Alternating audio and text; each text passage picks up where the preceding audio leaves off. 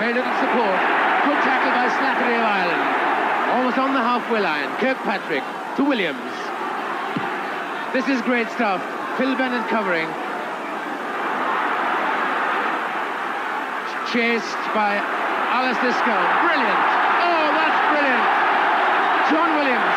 Brian Williams. Pulling. John Dawes. Great dummy. David. Tom David.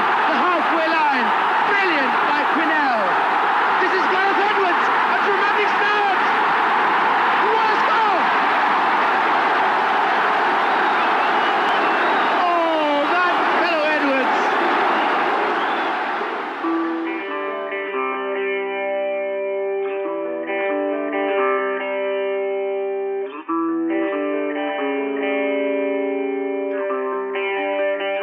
The world-famous words of Cliff Morgan on the BBC herald a very special edition of Rugby World magazine's One Game at a Time. To celebrate the 60th birthday of the world's best-selling rugby magazine, we go back nearly 50 years. Arguably the greatest player to play the game, talking about possibly the greatest game ever played. What a pleasure it was hearing Sir Gareth Edwards describe that Barbarians versus New Zealand game from January 1973. He talks about preparation, how things didn't go to plan, the incredible players on both sides, and of course, that try. We look at the YouTube clip and you can watch along too by following the link attached.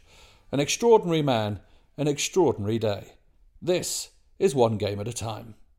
Sir Gareth Edwards, what a pleasure it is to have you. How are you? Are you well? I'm very well, thank you. I've just come in from playing golf at Royal Porthcawl. Although the rain is there with us now, we've had a most delightful day. So yeah, they're fine, thank you. You're using Zoom. I mean, this is wonderful. This is incredible. You're moving into the 21st century, Sir Gareth. No, if it wasn't for my son Reese, who's very much a technical wizard, I wouldn't have a clue. So I'm delighted that he was in the vicinity and able to sort of just pop in and set it up for me. I'm a heathen when it comes to technical stuff. Like I always say, if you want to sort something out on the television or what have you, call in my 11-year-old grandson, because he can do that. He usually does it with his toes.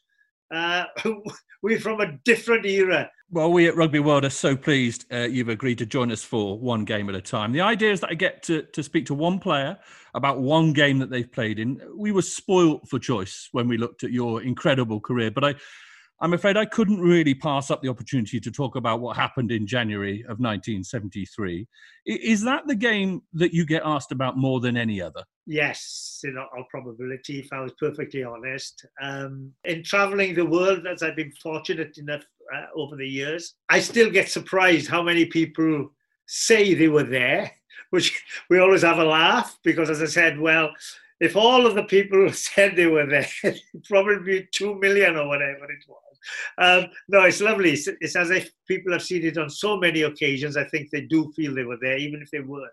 Even in New Zealand, they probably still don't believe they lost the game. But I get pulled to one side, tell me about this and tell me about that. And I'm just absolutely fascinated that people still wish to talk about it. The game contains what is regarded by many as the greatest try ever scored, but I, like so many, being of a certain age, grew up with a VHS recording of the match. I've watched it so many times, and I have to say there are so many wonderful parts. There are so many wonderful passages of play.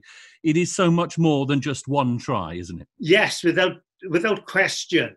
But you know, and going back 15 years maybe, I can't remember which birthday we were celebrating of the match, but I remember David Ducker, myself, and a couple of the other boys, we were asked to go into a booth and do something fairly similar to this. We watched the match with a live mic and gave an opinion. And of course, in a match like that, where preparation was to a minimum, for all, yes, there were moments of brilliance, but also there was a load of opportunities there for you to be very critical of some of the rugby. But I think that's what made the game so exciting. You know, if anything, we could believe when we sat there with an open mic, we said, "Oh, look at that! Oh, look at that! Oh my word! I hope they don't show that." Whereas at the time, You're so preoccupied with what you have to do.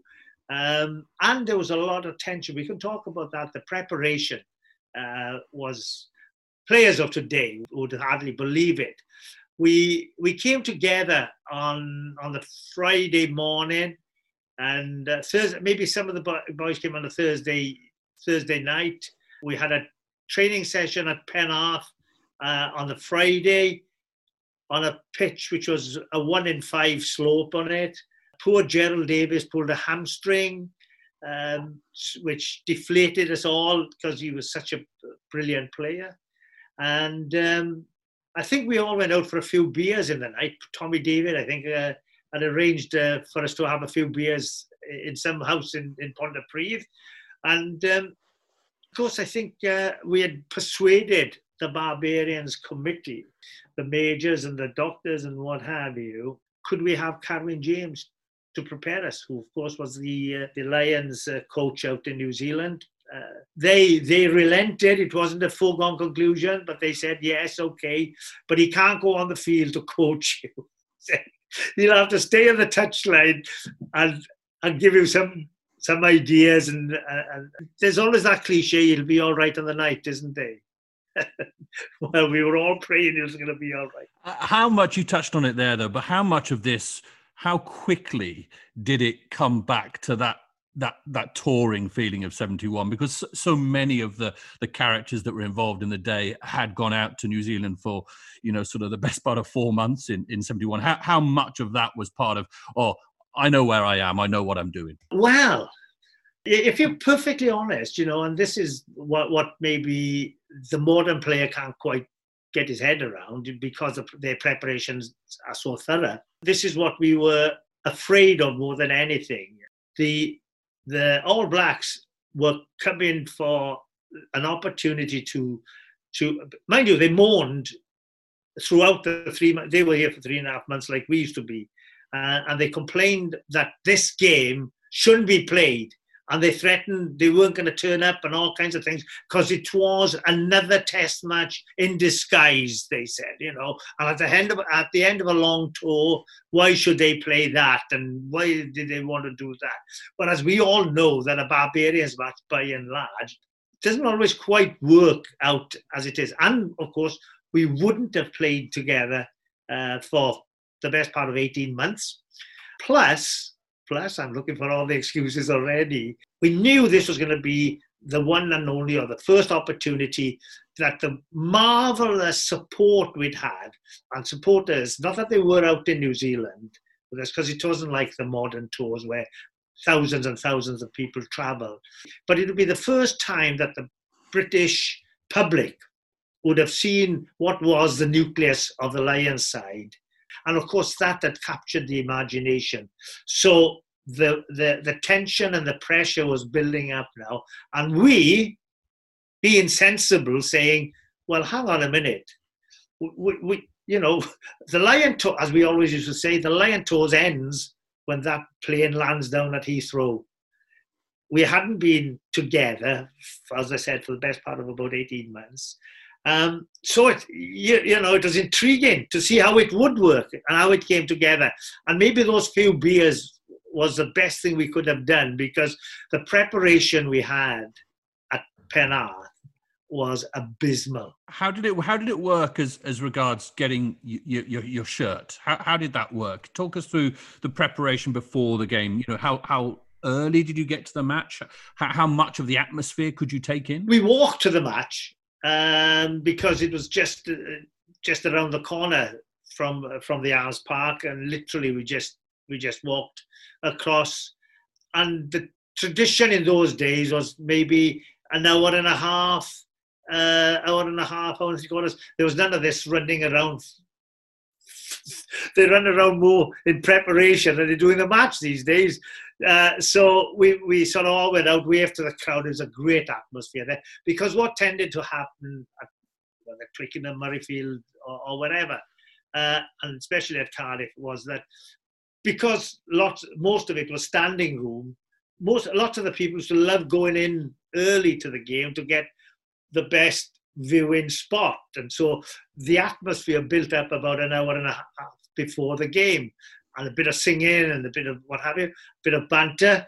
So there was a lovely feeling building up on the whole thing.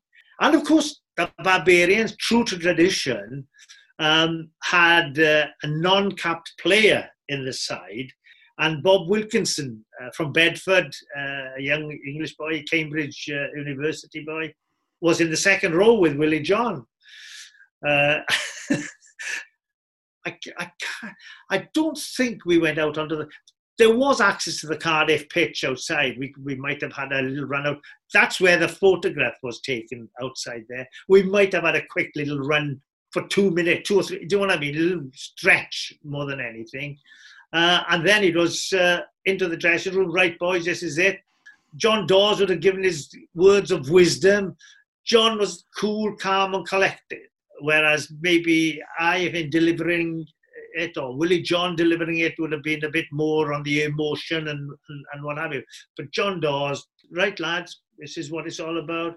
Confidence in one another, etc., etc., etc. Presentations of the jerseys, the committee, the Barbarians committee, would be in the dressing room with us until possibly about half an hour before kickoff. And then they would sort of make themselves scarce and allow us to sort of finish off and prepare in that last half hour with a bit of rhetoric. Let's have a look at these two teams. New Zealand first. I'll go through them for people listening. 15 and fullback Joe Karam, 14 and wing Brian Williams, the centre partnership Bruce Robertson and Ian Hurst, on the left wing Grant Batty, the half-back partnership Bob Burgess and Sid Going, front row Graham Whiting, Ron Ehrlich and Kent Lambert, in the second row Peter Whiting and Hamish MacDonald for the All Blacks, and then a back row of Alistair Scowen, Ian Kirkpatrick captained the side from 7, and Alex Wiley. Because of the fact that you had also spent a long time on the 71 tour with these sort of players, around these sort of players, you must have known these players. It must have been something that you know, there's a few names on there that you definitely would have spent some time with socially, and it must have been quite exciting to get out there against them again. Well, yes, we did know them. We played a good few games against most of these guys. Sid Going in particular, obviously, as my opposite number. I'd always played against Sid, so I knew him fairly well. But every one of these guys were seasoned campaigners, and Bob Burgess was a brilliant outside half, which wasn't a typical outside half that New Zealand would have played with. He was a superb runner of the ball. Grant Batty, of course, as we all remember, was a ball of fire, and ready to explode any minute. Joe Karam was a wonderful goal kicker. B.G. Williams, Sir Brian Williams now, of course, world-class player, fantastic winger.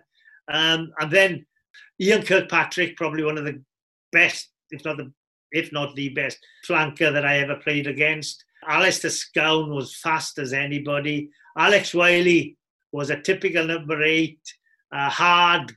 Peter Whiting, 6'5", 6'6". So every one of these guys were worthy of their shirt, and there's a bit of trepidation in preparing for this match, as I've mentioned already. Now, with our team... Yeah, I'll just go through it, because the people listening might not be able to remember it, although a lot of these names are etched into many people's memories. Fullback JPR Williams, right wing David Duckham, the centre partnership of John Dawes, who captained the side, and the Irishman Mike Gibson. On the left wing, John Bevan. You mentioned Gerald Davis pulling out in the week. Fly half Phil Bennett, and then yourself at scrum half. The front row, Ray McLaughlin, John Pullin, Sandy Carmichael as a wonderful triumvirate at the front. Willie John McBride, you talked about partnering with Bob Wilkinson, wearing his Cambridge University socks. And then another uncapped player, Tom David, on the flank with the Irishman Fergus Slattery and Derek Quinnell.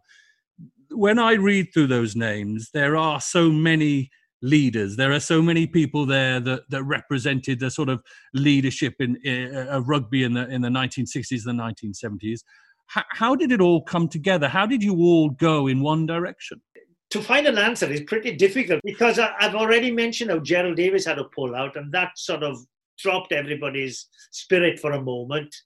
But of course, John Bevan was a fantastic young player, record try scorer. He equalled the try scoring feat in New Zealand. David Duckham was on top of his game, played centre for England by and large, but was picked on the wing by Carwyn James out in New Zealand. Brilliant player. Mike Gibson, world class, could play outside half, could play centre, could play full back. And of course, John Dawes, as a captain and as a player, was so calm, plenty of time to see everything and give us all the confidence we wanted. I hadn't heard it, but Phil has told me on many occasions since, as he was about to leave the dressing room, Carwyn James said to him, just play like you played down at Stradi every Saturday. If I'd known that, I don't think I'd have been ready for that try, because I thought Phil was going to kick the touch because I knew him so well. Of course, as if Gerald Davis's loss wasn't bad enough, Mervyn Davies was sharing a room with me, and he woke on Saturday morning and sort of coughed and spluttered and said, God, I'm not feeling well. And I thought it was one of these come-ons, morning of the game, he's just messing me about. He says, I think I've got flu, he said. And of course he did. So hence the reason why Tommy David became the other uncapped player, because he fitted in. Derek Quinnell, who was going to play on the flank, played at number 8. And of course, as disappointed I was before the game, when I look back and I realise that both those players played such a dominant part in the tries that I was able to score in those first few minutes. I'm going to say, let's press play. And actually, I'm going to ask you, because we're going to use the 14-minute highlight clip on YouTube. The link is attached to the podcast description.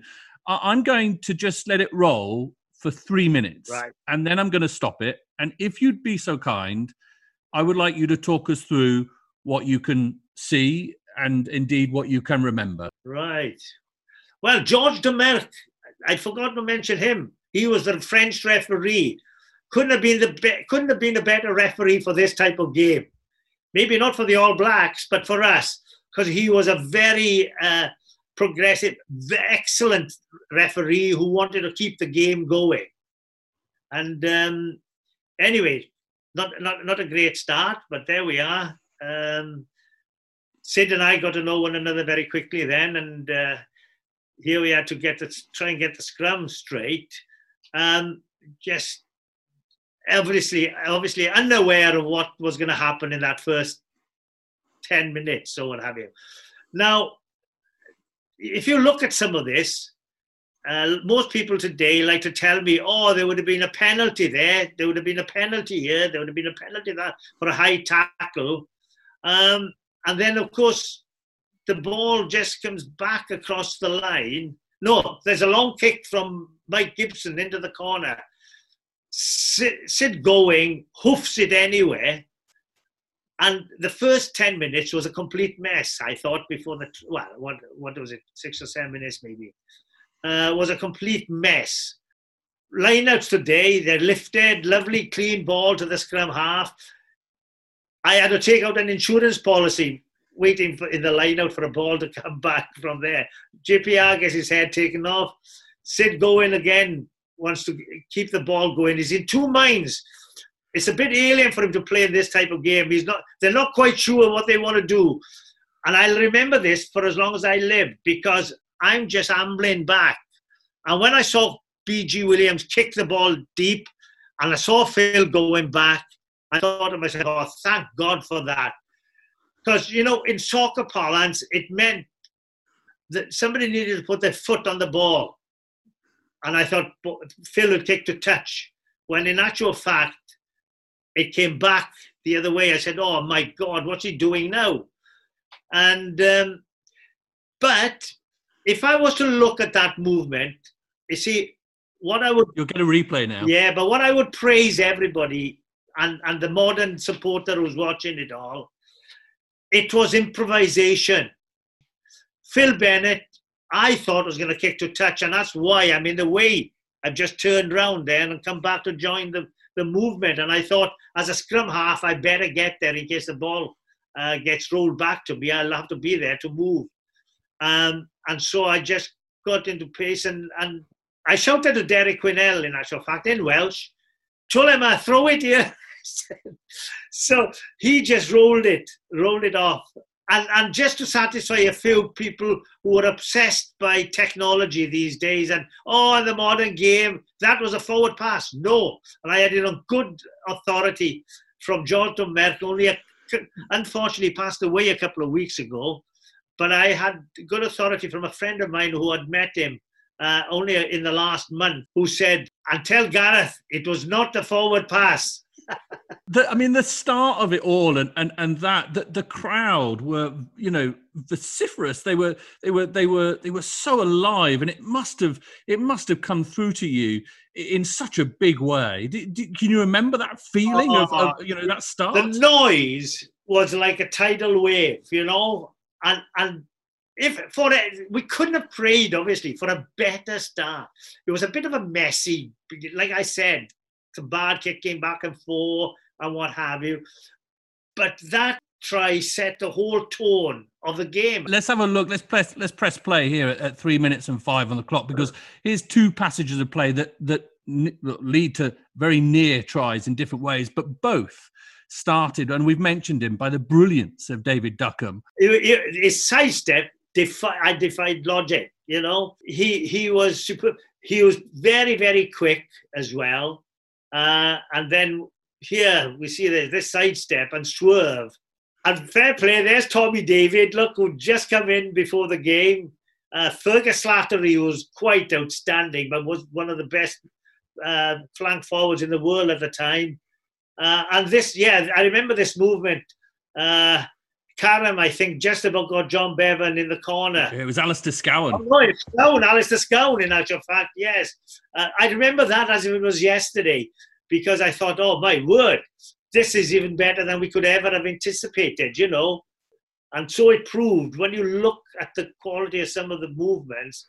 Here comes Duckham again, JPR on the scissors, and watch this for a dummy. Yeah. And take it from me, these All Blacks weren't coming there to be lambs to the slaughter. They wanted to be in the driving seat, and yet I think the way in which the game started, it put a bit of doubt in their mind. Even though I'm sorry, we're enjoying this, and don't think for a minute that I'm not. But then, if you fast forward it, the All Blacks, typical of them, came back straight after half-time. And I've always said, had it not been for the strength of Ray McLaughlin, our super prop, I think Kirkpatrick would have scored. And then the whole game could have changed just after half-time. But we held them out. How we did, I don't know. But again, it wasn't the brilliance of our back play. It was the other attributes of our forwards, super forwards like McLaughlin and Willie John, who kept them out right on the line. We're pressing play again on the clip at around 4 minutes 35, and that try has been disallowed for a forward pass. John Dawes has it chalked off, but it meant another scrum, and this is where Fergus Slattery makes a real nuisance of himself. Talk us through this. Yeah, oh well, yes, I think I got my hand onto Sid going, and the ball just rolled over, and it showed how quickly he reacted to it all. Fergus Slattery was just quite an outstanding. Not a big man, and certainly not by today's standards, certainly not, but very, very fast and a great rugby brain. Yeah, I was able to spoil Sid there, which gave me pleasure, and then he picked it up and over he went. Phil Bennett kicking at goal as well. In today's terms, it looks a bit strange. But how difficult was this ball to get this up in the air? Well,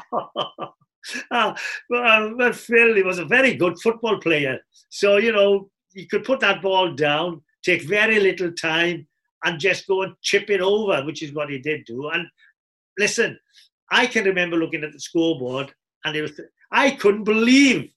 This was beyond our wildest dreams. All those nightmares we'd had preparing for this game.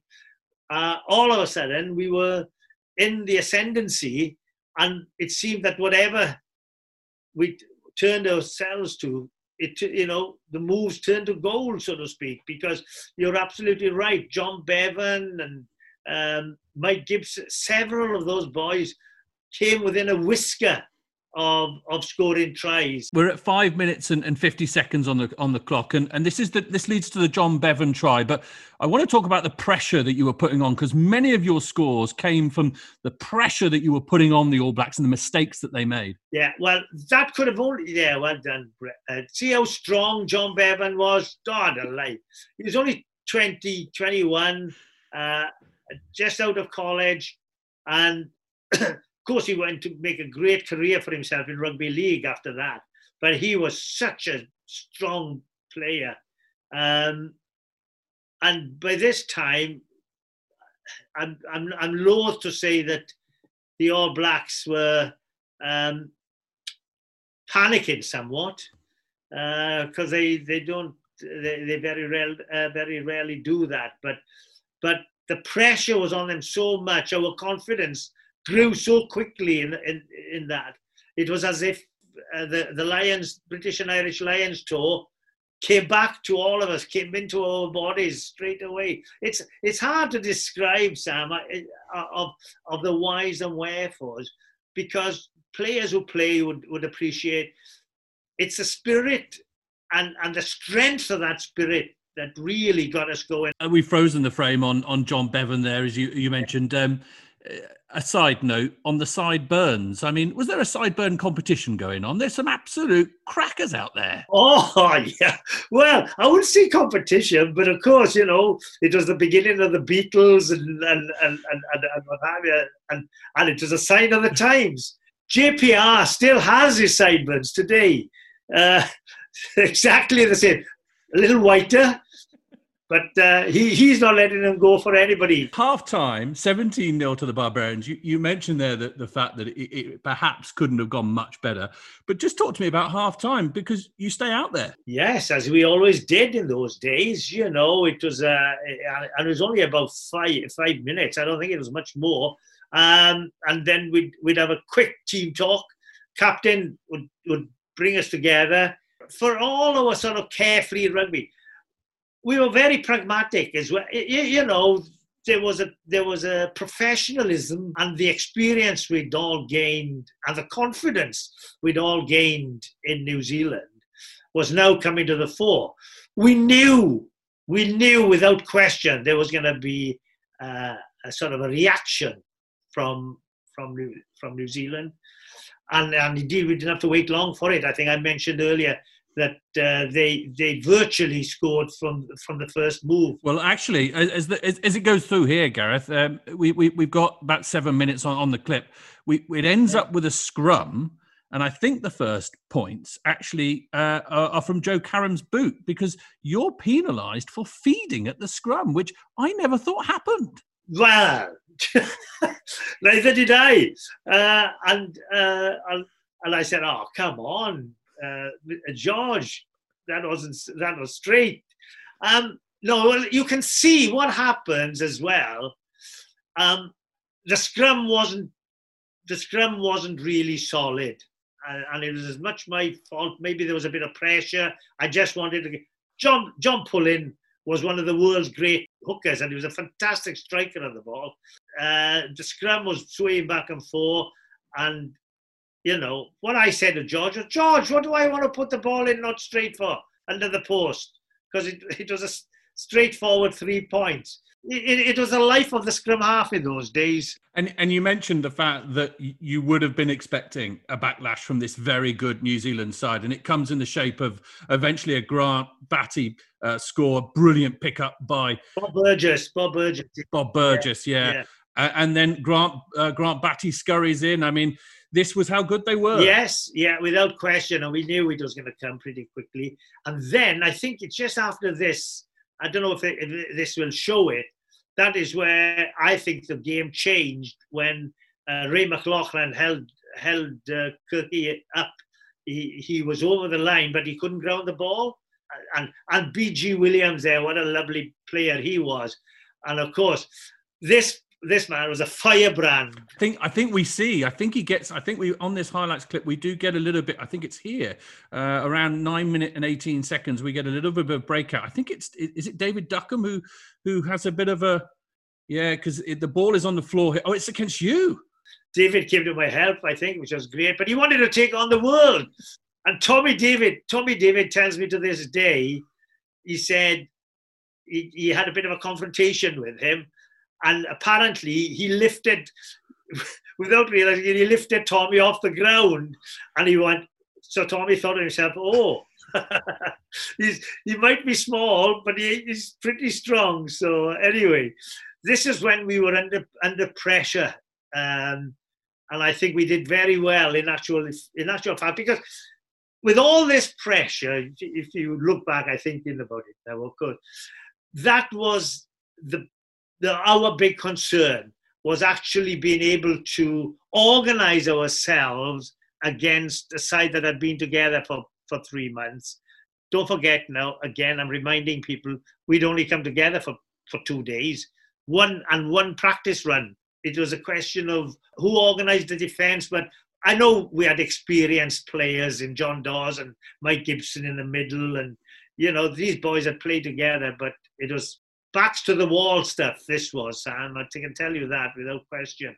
And it's coming back to me of come on, boys, we can't throw it away now. Don't let's throw it away now. But we were under the cosh, as they say.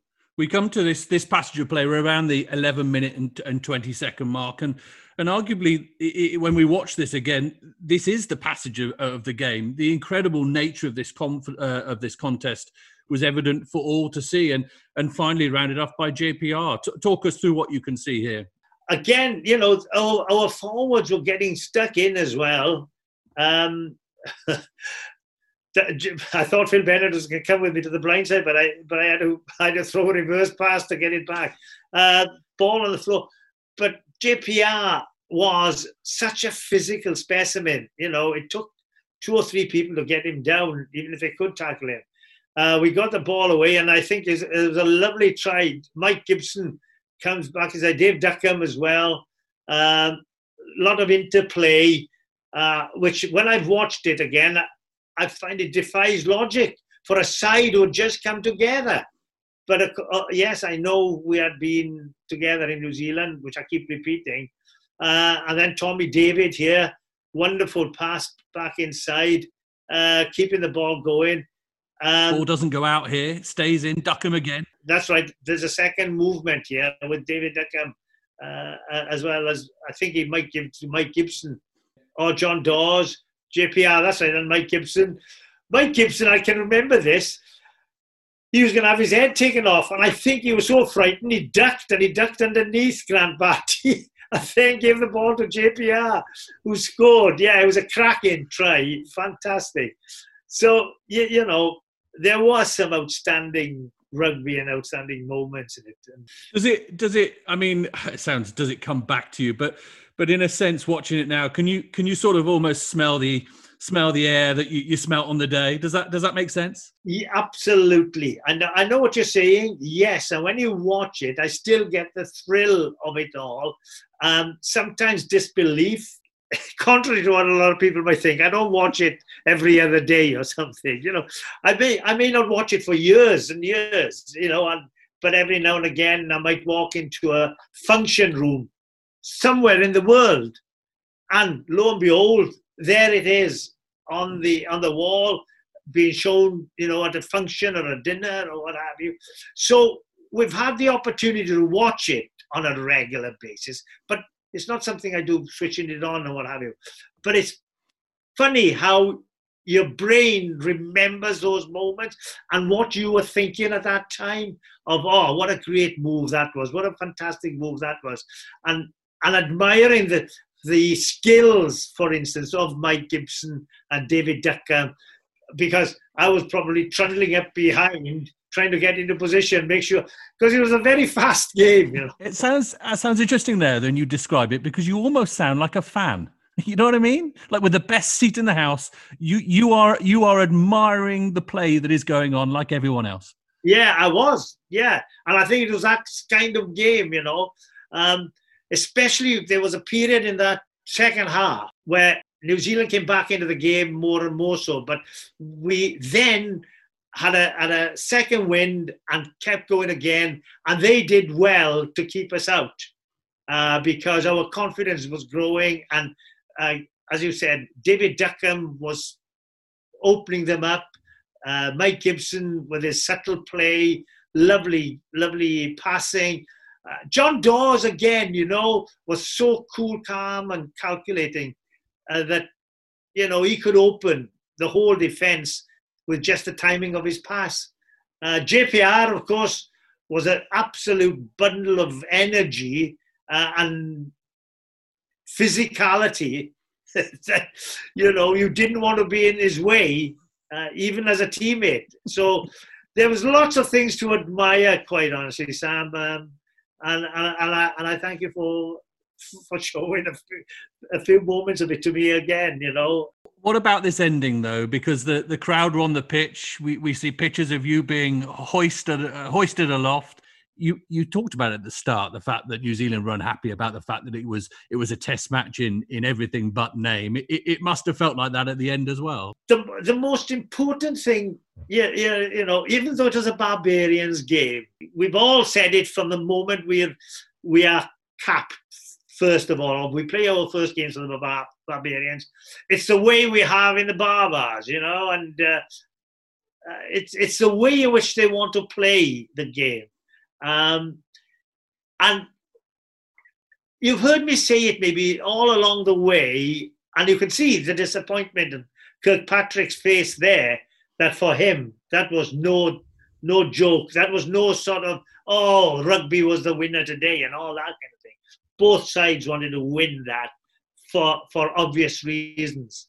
The Barbarians, because of the number of British and Irish Lions who were there, we wanted to show it hadn't been a fluke out there, and they wanted revenge. So, and to have had the type of game that we had, which we'd all sort of maybe hoped or willed or dreamt of or hoped for, had actually materialized. One of the things we haven't really touched upon, and obviously playing the game, you would have been unaware of it, but it's something that I think needs noting. And obviously I'm a little bit biased as someone involved in rugby media, but you must have subsequently watched the game and listened to your dear friend Cliff Morgan's words that accompanied it, and the words that have accompanied it into the pantheon of greatness. Some of the commentary lines and some of the things that he was able to conjure up were truly extraordinary, and they complemented an incredible game of rugby so well, didn't they? It did indeed. Look,